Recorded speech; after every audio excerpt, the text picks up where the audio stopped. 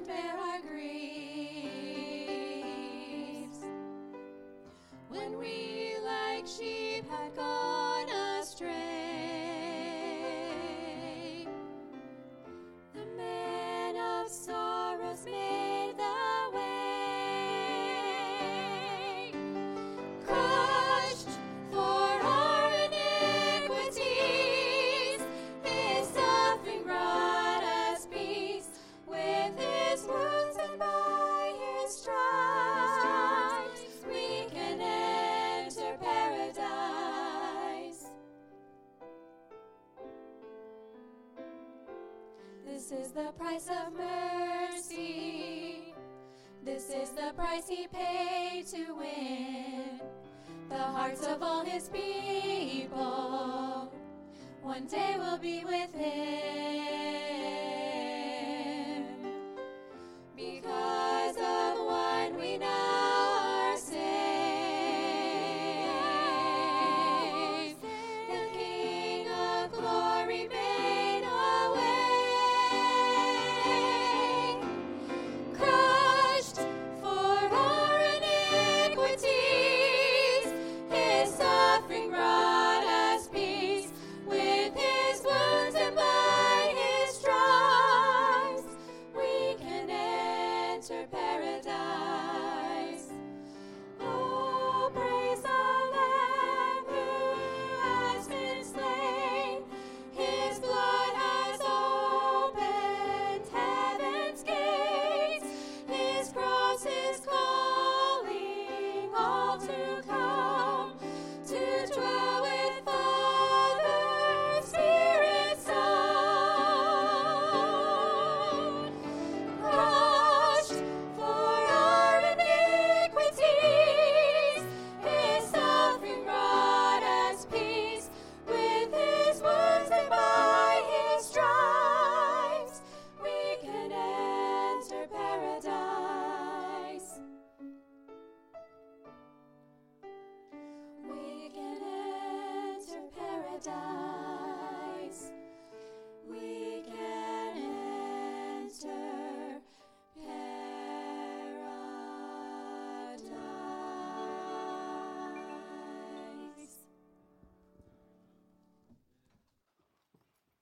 We'll be in Psalm 139 this morning. Psalm 139. Thank you so much, ladies. That was such a blessing. Aren't you so thankful for the precious blood and sacrifice of Jesus? Without that, we do not have the salvation and the relationship with God that we do. Oh, I'm so thankful. Thank you so much for that reminder.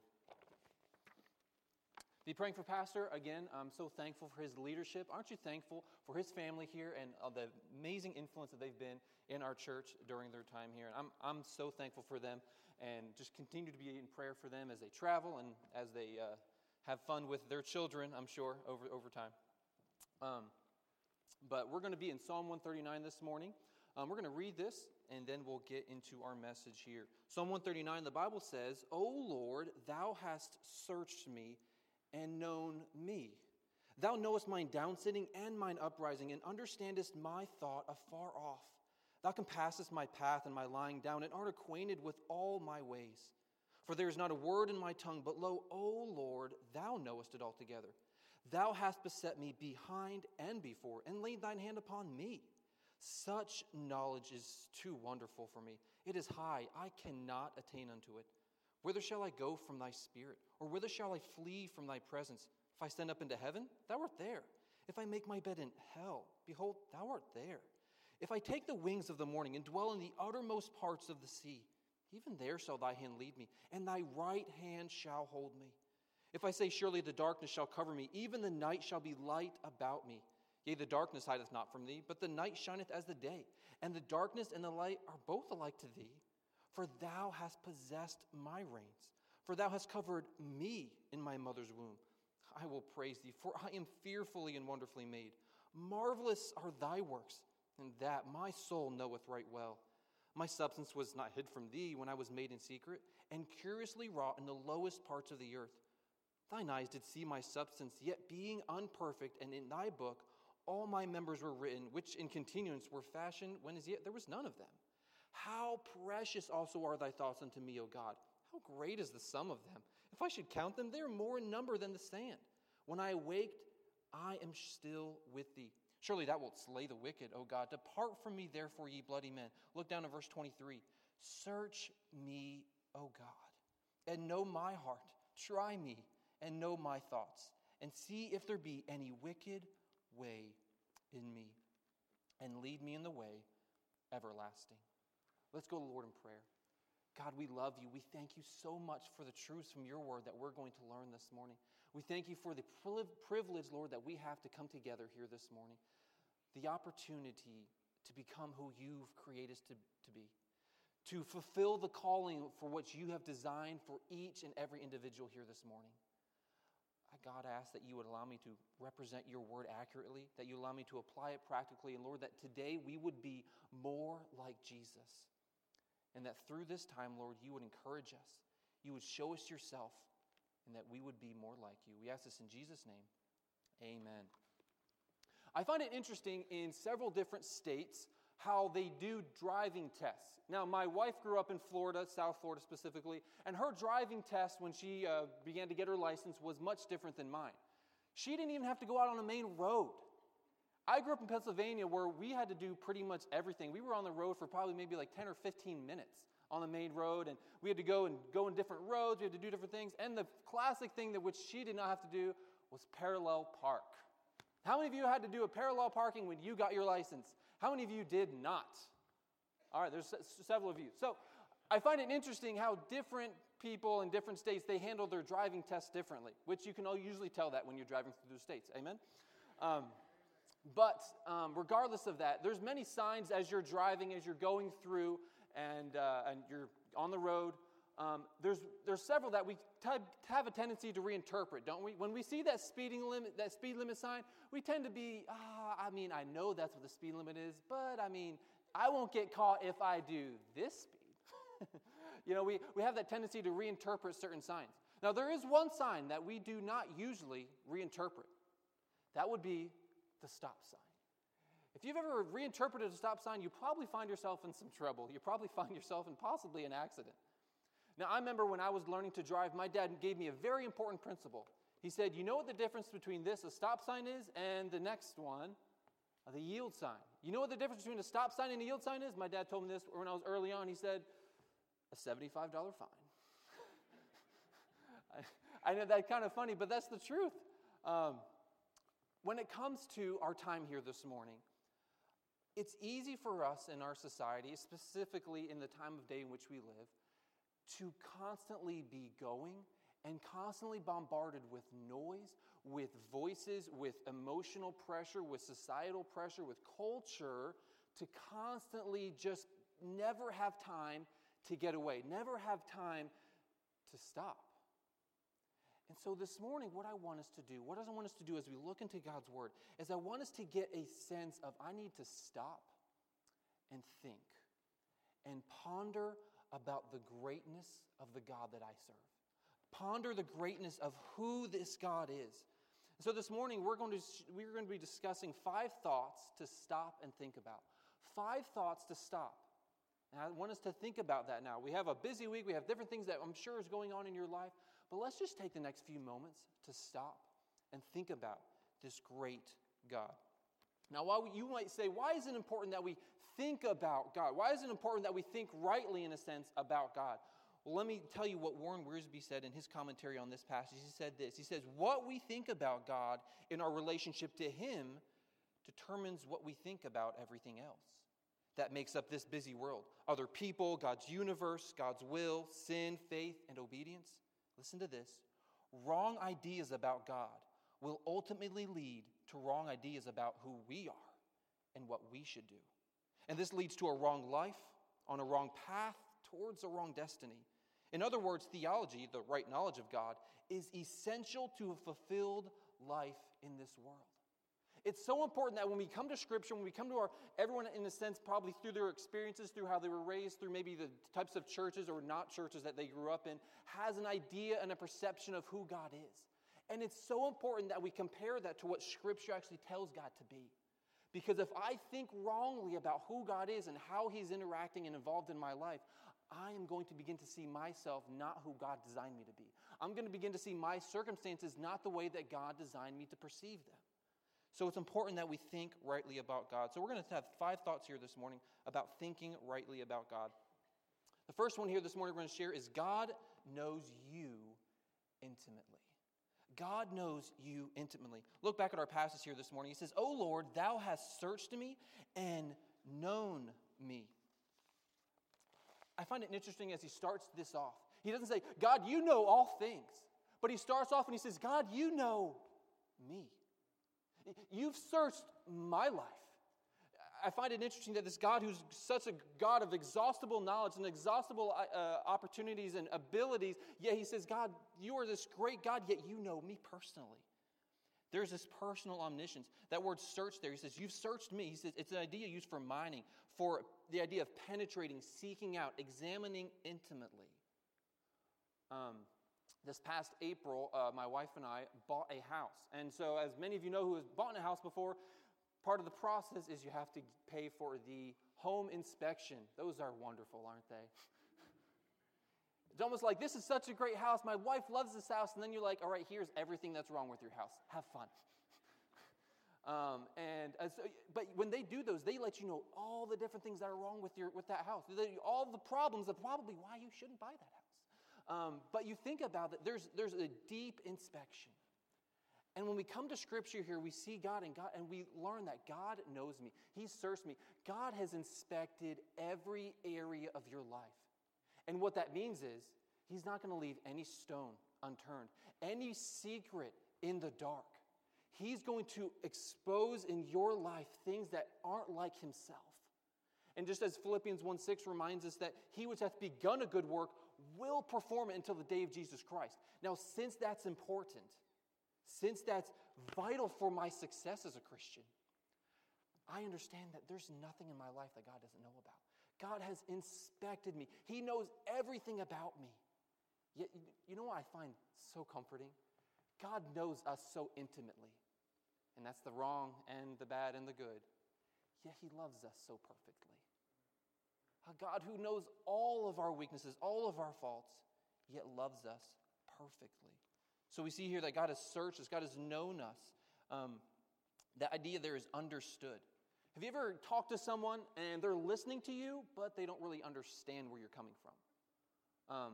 Sometimes that happens probably as a husband.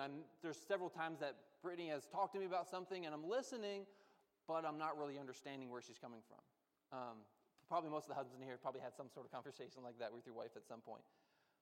But aren't you glad that God not only knows us, but He understands us?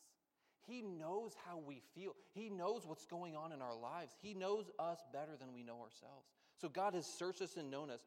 Look there in verse number 2. He says, "Thou knowest mine downsitting and mine uprising. Thou understandest my thought afar off." The idea here of downsitting and uprising. Downsitting is a time of quiet rest. The idea is the silent hours of the night. Uprising here is the idea of going forth in the morning toils of the day. So every action in which I am at rest, when I'm not maybe active at work, or the times where I'm active doing something, every single moment of those, God is completely aware of. And when we look at this word knows, God knows that. We have the idea of, I know that this happened yesterday. Where this verb here is a complete tense, so the idea is God presently has complete knowledge of every time I'm going to be resting, every time I'm going to be in active work doing something for the entire existence of my life. So right now, God knows that in your future, in something that might be not aware, you might not be aware of. So God knows all of those actions in my life. He knows every time of rest, every time of work that we will have. He also says here, thou understandest my thought afar off. God knows what I'm thinking about before I think it. The idea of understand is to perceive with the senses. Those thoughts here are wants, desires. God knows and perceives with every sense your desires, or in other words, your motivations. The things in which you think about, God knows everything. God knows it all, and He knows it about you. Now, many of us, probably mostly men in here, we have a sort of thinking that most women, probably all women, do not comprehend. It's our favorite thought. It is our nothing box. It's the place that we go when we don't want to think about anything. Maybe it's when you're like doing some sort of physical work, and then your wife comes in. What you thinking about? Nothing. No. What's really thinking? I'm not thinking about anything. And so that's something that's very unique. Now, another thing that's very unique, but specifically between Brittany and myself, is I don't know about you, but when I have a long day, or when I just go throughout my day, usually I'm thinking throughout the entire day. Usually I'm thinking about something, but when my head hits that pillow, I'm ready to think about nothing because I actually came to that bed to, sleep. But yet, my wife has a completely different reality. The moment her head hits the pillow, it's... So what are you thinking about having for lunch tomorrow? I mean, what did you think about this? And all of a sudden, it's just a conversation. And I'm thinking, I came here to sleep, not to talk. But that's fine. It's unique. But I'm so thankful for my wife. I will say that. But everyone's thinking is different. Yet, God knows your thoughts personally. The things that you're struggling with, the things that you're worried about, the things that you're excited about. God knows and understands those. Not only that, look there in verse number 3. Thou compassest my path and my lying down, and art acquainted with all of my ways. God knows not only every action in your life, but He knows every path. Your future plans, your decisions. The idea of there to compass is to dwell or lodge. In other words, God is as familiar with your life and your path as our inhabiting of the same house would be. The idea here is if any of you have lived in the same house for a long period of time, you are very aware of the design of the house, of how far something is from you, and exactly how that is. You're very familiar with that. God is just as familiar with the whole stretch of your entire life, the path, the direction, the steps, and how your life is going to play out. God is that familiar. Another area of compasses here is to measure up. The idea is to measure that. So it's a comprehensive surrounding of my path. There's no way that I can go, no part of my journey in this life that God is not in. He's completely immersed in my path. He has spread it out. He has measured it. Now, how many of you know what this is? It's a tape measure. I know it's kind of a small one, but we'll work with it. So, tape measure. So, growing up, we did a lot of construction with my family. And my brother, bless his heart, if you know what I mean when I say that. My brother has a lot of immense abilities and capabilities and skills. But when we were growing up, reading a tape measure was not one of them. There would be multiple times where we would working at a job, and it's pretty simple. You measure a board, it's this long, and that's what you have to cut the board at. It should be a pretty simple principle. But when we would be over there, which I don't understand why we would continue to give him the job of measuring stuff, but that's besides the point. But we would ask him, hey, Josh, what's the measure of that board? And he would say, all right, it's 23 and the 2 lines between the little big line. Like, what are we supposed to do with that? But it's funny to think about that. But measurements, the point of a tape measure is to have something specifically measured out. It is exact.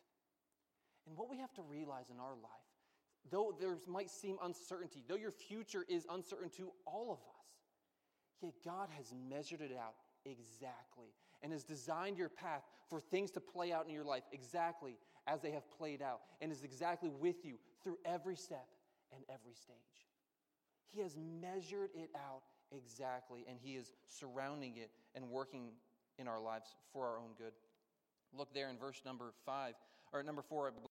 There is not a word in my tongue below. O Lord, Thou knowest it altogether. The Bible talks here that He says He knows every word that we speak before we even speak it. In my entire life, God has present knowledge now of every word I'm going to speak for the rest of my life. Now, there's encouragement in that, but there's also conviction in that. About the words that I'm going to say this week to my wife, to someone that maybe upsets me or annoys me. Those words, God already knows I'm going to say that. But there's also encouragement in my life. That when I look in the mirror and I begin to see and look at my own weaknesses and faults, and I begin to say things to myself and degrade myself or think less of myself, I begin to realize that God is there and He's designed me and He's working in my life, even when those things might come out of my mouth. The Bible says here in verse number 5, Thou hast beset me behind and before, and laid Thine hand upon me. Such knowledge is too wonderful for me. It is high, I cannot attain unto it. The idea here is He has surrounded me, He has besieged me, He has encircled me with His presence. It's amazing that with the pandemic going on, all the uncertainty that we see, realize that this is all on God's path for me. He has placed you on this journey. He doesn't just know you, but cares about you and is taking you on this journey that is designed for you by God, whatever you might be facing. The idea here is he says, He has laid His hand upon me. Realize that in your life, God knows just the right amount of pressure to place on your life, to accomplish what He knows is best for you. It's never going to be too much. It's never going to be not enough. He knows just the right amount. He designed you. Now, how many of you are iPhone users? All right, so we have the true believers in here. No, just kidding. So there's several of you that might be, some other user, but we're not going to talk about them. But imagine if today, if Steve Jobs were still alive, if he came into this room and we saw him there with a puzzled look on his face.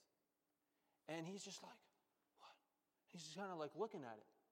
You imagine if you had to go up to him and say, oh, you're supposed to hit this button. You're supposed to type in this way. You'd be like, that's absurd. He designed this interface. He designed this.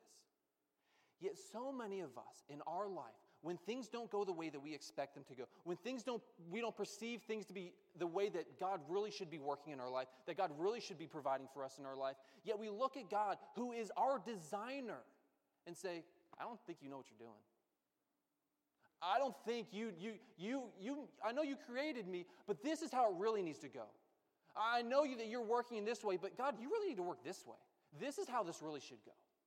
And we need to come to our designer and say, God, you've designed me. You have measured out my path. You know everything about me. You have examined me. There's nothing in my life, inward, outward, my plan for life that you are not aware of. And I can trust you.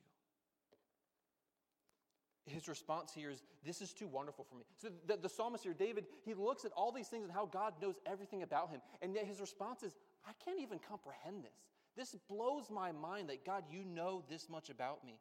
It's amazing that this God who seems so distant, who seems so vast away from us, is actually involved in every detail of my life, is actually aware of everything that I'm facing. This is the God that we serve. This is the God that knows you intimately. But many times as we go through situations, many times as we go through difficulties, we struggle with, God, how are you working here? Why are you allowing this to happen? When my grandmother passed away several years ago, we were going through some of her material. Inside of her Bible, she had a quote that I think is very important for all of us to think about when it comes to this principle. She's had this written down. It's better to know God than no answers. Sometimes in our life, God is working, and God is at work, and God is plotting out the different areas of my life and what He's exposing in my life. And so many times I say, God, I want to know why. God, I want to know how this is going to work. I want to know what the steps are going to be for the next few years of my life. And many times God brings things into our life, and God brings uncertainty, not so that we can know why He's working, but so that way we can know Him. So that way we could know Him personally. So not only does God know you intimately, but second of all, this morning we're going to see God is with you constantly. God is with you constantly. You can imagine David here. He's contemplating this idea that God knows him. And he's saying, I have to get away from this God who knows me, away from this God who knows all these things about me. And then he realizes, I can't escape this God. Look there in verse number 7. He says, whither shall I go from thy spirit? Or whither shall I flee from thy presence? If I ascend up into heaven, thou art there. If I make my bed in hell, behold, thou art there. If I take the wings of the morning and dwell in the uttermost parts of the sea, even there shall thy hand lead me, and thy right hand shall hold me. He's realizing, God, you're everywhere. There's nowhere I can go that you are not there. The idea there of the wings of the morning is the idea of the vast edges of the morning. And then he talks about in the uttermost parts of the sea. The picture there is as far as I can imagine, as far as I can see. You can imagine David almost probably standing maybe or sitting at a cliff, looking over the Mediterranean Sea, as he probably had done many times. And he's looking as far as he can imagine. And he's saying, God, this is going on in my life. But if I was all the way over there, as far as I can see, you'd still be there with me. If I came all the way up to heaven, you're there. If I were all the way down in the depths of hell, you're there. And what he's realizing is there's no place that I can go that God is not leading me, that God is not holding me, that God is not working in my life to bring about what he knows is best. Look there in verse number 11. I think we all find ourselves in this place. If I say, how many of you always predict the worst? How many of you are the people that, this just isn't going to go well? Here comes the darkness, here comes this, here comes this election season, here comes this pandemic. This is just all going to fall apart and our world's just coming to an end. And maybe a situation comes and you're not really sure how it's going to go, but you predict the worst is going to happen in that situation. I'm thankful that even though we question, even though we're unaware of what might happen, God's with us. And there's nothing that we can go through that he's not going to be there with us through. My father-in-law owns a cabin up in North Carolina, and there's a time, probably about a month or two ago, that he was up there, and it was dark at night. And many of you who have been maybe in the mountains or whatnot at night, there's not, street lights to let you know where to walk and whatnot. But he was walking outside of his cabin one night, and it was pitch black, and he just had to get something, and he didn't turn the lights on because, he's a guy, he can figure out, we'll be fine, right? And he goes out there, and he hits his toe and breaks his toe. And he did that because he couldn't see a thing. When we're in the dark, we can't see anything. We're limited at what we can perceive. We're limited at how far we can go, at the direction that we can be. Yet he's telling, you can imagine David here is seeing, even the darkness can't keep God from working in my life. Even the darkness can't hide me from God. Look there in verse number 11. If I say, surely the darkness shall cover me, even the night shall be light about me. Yea, the darkness hideth not from thee, but the night shineth as the day. The darkness and the light are both alike to thee. He's setting up that no matter what I say, no matter how I feel, if I think the worst, here comes the darkness. Even if I say these things, that's nothing to God. Realize that I am so loved, so cared for, redeemed, guided by my God, that even what looks like darkness to me is midday brightness to God. Whatever I'm facing, whatever I'm going through, whatever seems uncertain, whatever seems dark, and there's nothing that can happen that's good out of this, God says here, there's nothing that's keeping me from working in your life. There's nothing that I can't see. There's nothing that I'm limited and viewing in your life and limited in at work in your life. Darkness doesn't hide my path from God. It may be hiding stuff from me, but it doesn't hide anything from him. We can look at maybe the pandemic we're experiencing, the culture that is opposed to God, and feel so alone. But realize God knew all of this was going to happen. He is there with you. This is nothing for him. It's so easy to get discouraged. It's so easy to find ourselves down about the things that we perceive, about what life really should be like, about getting back to normal. Yet we can look at a God who is bigger and better than all of these things. And if my hope can then begin to be in him and who he is and how he has designed this pandemic to be in my life right now. And he has designed me to live in this culture that is opposed to God right now. He has designed that. He has brought me in a place of this life at this moment. And I can have my hope in him and in how he is at work in my life. So darkness isn't going to keep God from me. There's nothing I can do that's going to keep God from being at work in my life. So we see that God knows me intimately.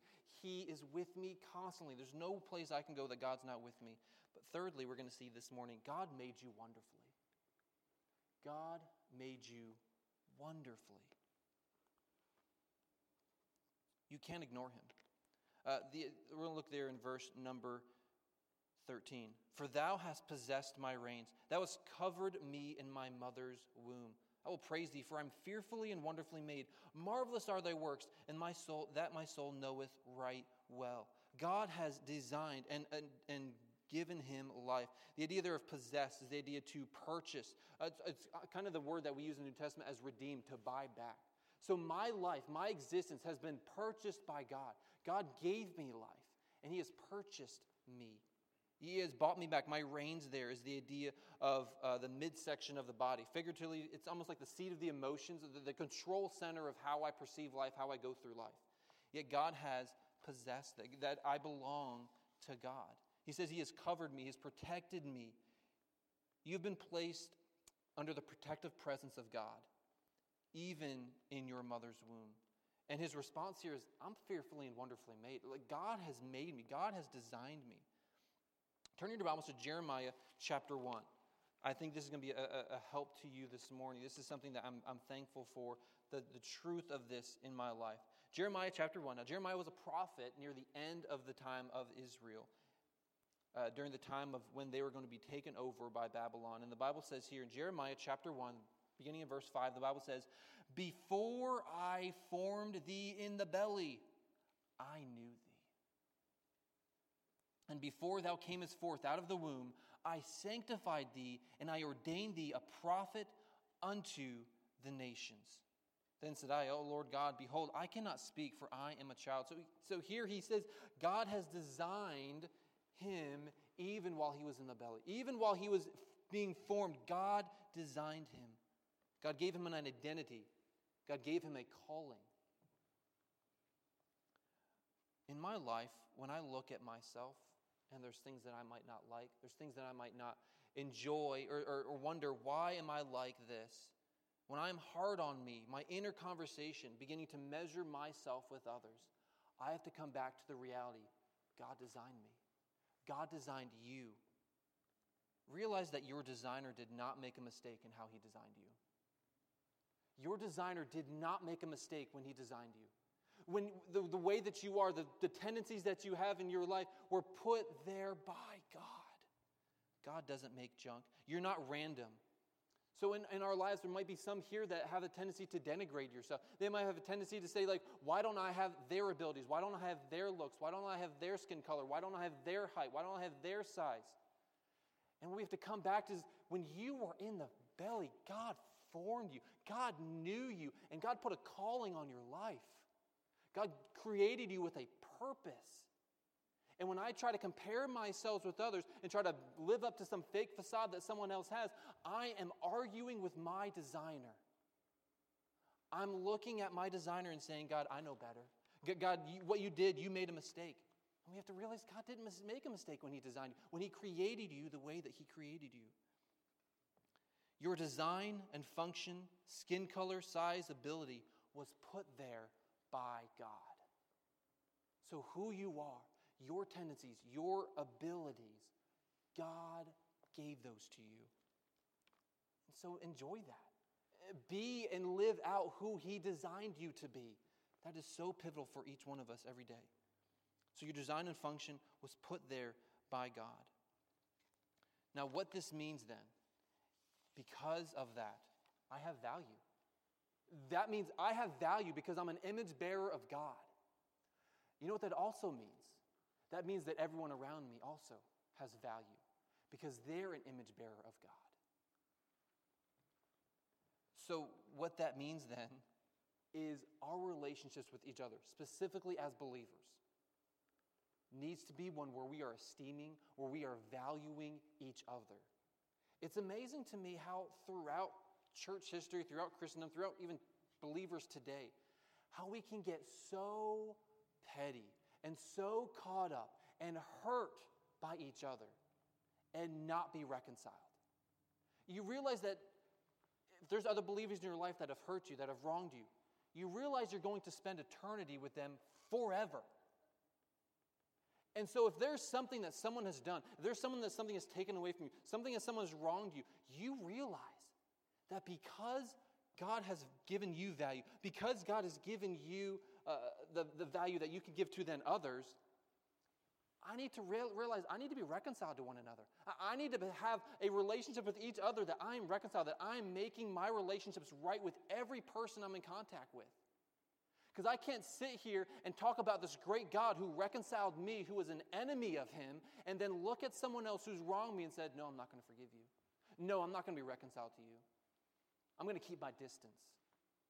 We have a God who loves us and who has given us a great reconciliation. He's made us who are enemies, His affectionate children. This is the God who we serve. And so when we look at our relationship with others, I look at others with value. I look at others the way God looks at me. That's so important for us to think about, important for us to realize in my life it needs to be about the value that God has placed on me and the value that I can place on others. He says, that my soul knoweth right well. He says, I know this. This is so true. This is so valid in my life to think about, that God made me and He's given me value. But not only that, we also see the fourth thing here this morning, that God thinks about you affectionately. God thinks about you affectionately. We're there in verse number 16. Thine eyes did see my substance, yet being unperfect, and in thy book all my members were written, which in continuance were fashioned, when as yet there was none of them. How precious also are thy thoughts unto me, O God. How great is the sum of them. How great is the sum of them. This is an amazing truth here. God thinks about you. And His thoughts towards you aren't something that are sporadic, or, they're kind of every now and then. But God is thinking about you constantly. God is thinking about you in an affectionate way. And I don't know about you, but it's one of the important things that we think about when we're looking at the study of God, is that when I look at God, I realize A.W. Tozer said this. He said, what I think about God is the most important thing to me. What I think about who my God is one of the most important things about me. What I would even add to that, to this, what I believe God thinks about me.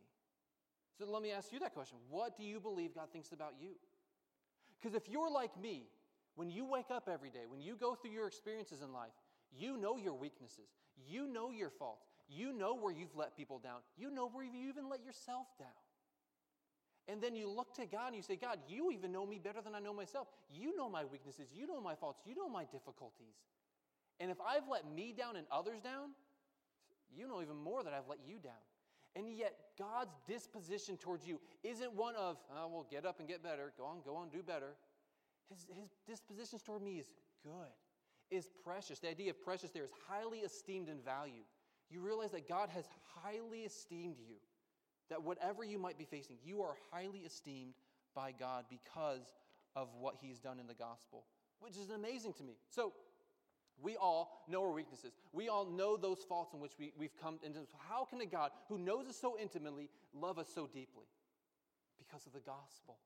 Because when I was without Christ, I was an enemy to the cross. I was an enemy to God. I had wronged Him and committed such wickedness against Him. Yet He in His love decided to come down and live a perfect life, die for me on the cross. So that now when God the Father looks at me, He sees me as perfect as Jesus. He sees me as holy as Jesus. He sees me as innocent as Jesus.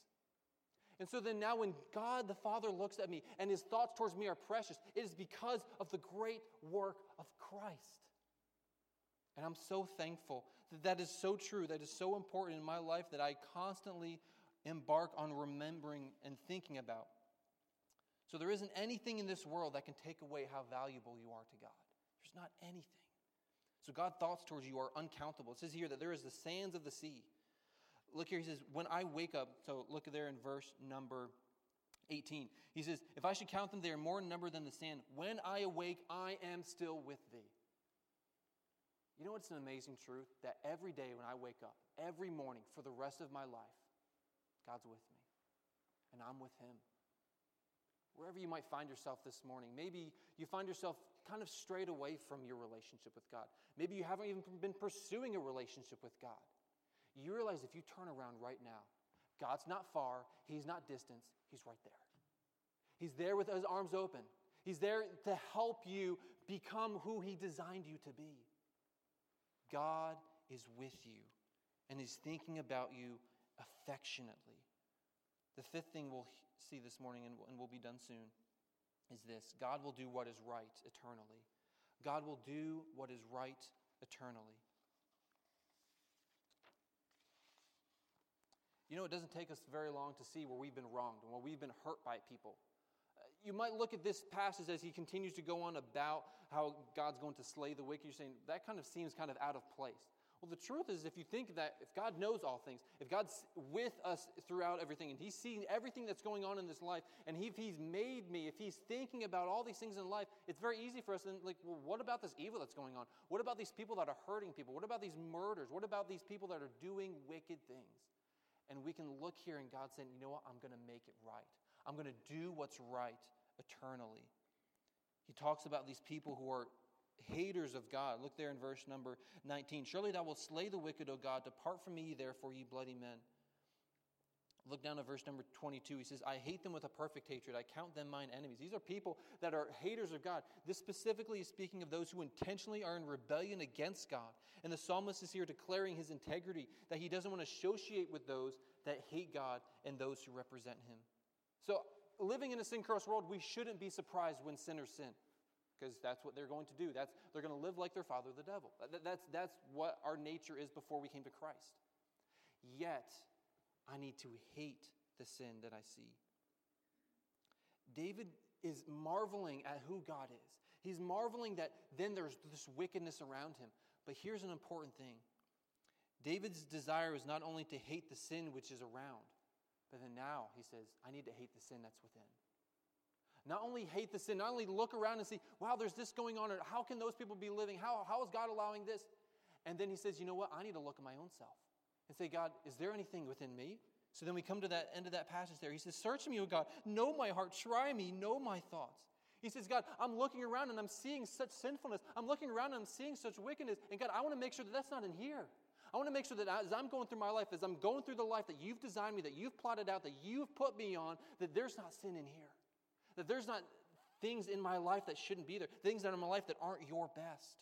The idea there to try is to test metal over fire. And that's not going to be comfortable. That's not always easy.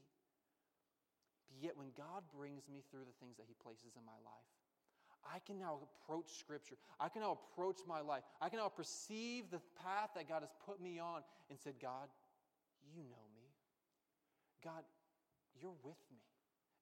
You think about me. You made me from the beginning. You're going to do what's right. So God, is there anything in here that needs to be changed? Is there anything in my mind, in my heart, in my perspective, in my preferences that needs to be submitting to you? Needs to be tested.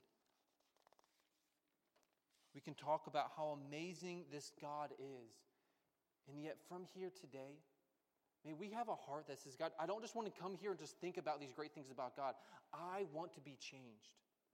So today, maybe there's some things in your life where you need to stop comparing yourself with others and live out who God made you to be. Maybe today you need to be valuing others and be reconciled to them. Maybe you need to today to invite God in to search you, to see, God, is there anything that in my life that I'm convincing myself is right, that I'm convincing myself is okay, but it's not? Maybe you're going through a decision this morning that it's hard for you to gather, how is this going to be working out for good? How is this going to work in a better way for me? And we need to trust God and let Him have that preeminence. Today, as you think about this great and vast, amazing God, may we come like David and say, God, you know everything about me. You've inspected my life, and there's nothing in me that you don't know. Lord, you're with me no matter what I face, no matter what I'm going through. God, you're thinking about me constantly. You affectionately love me.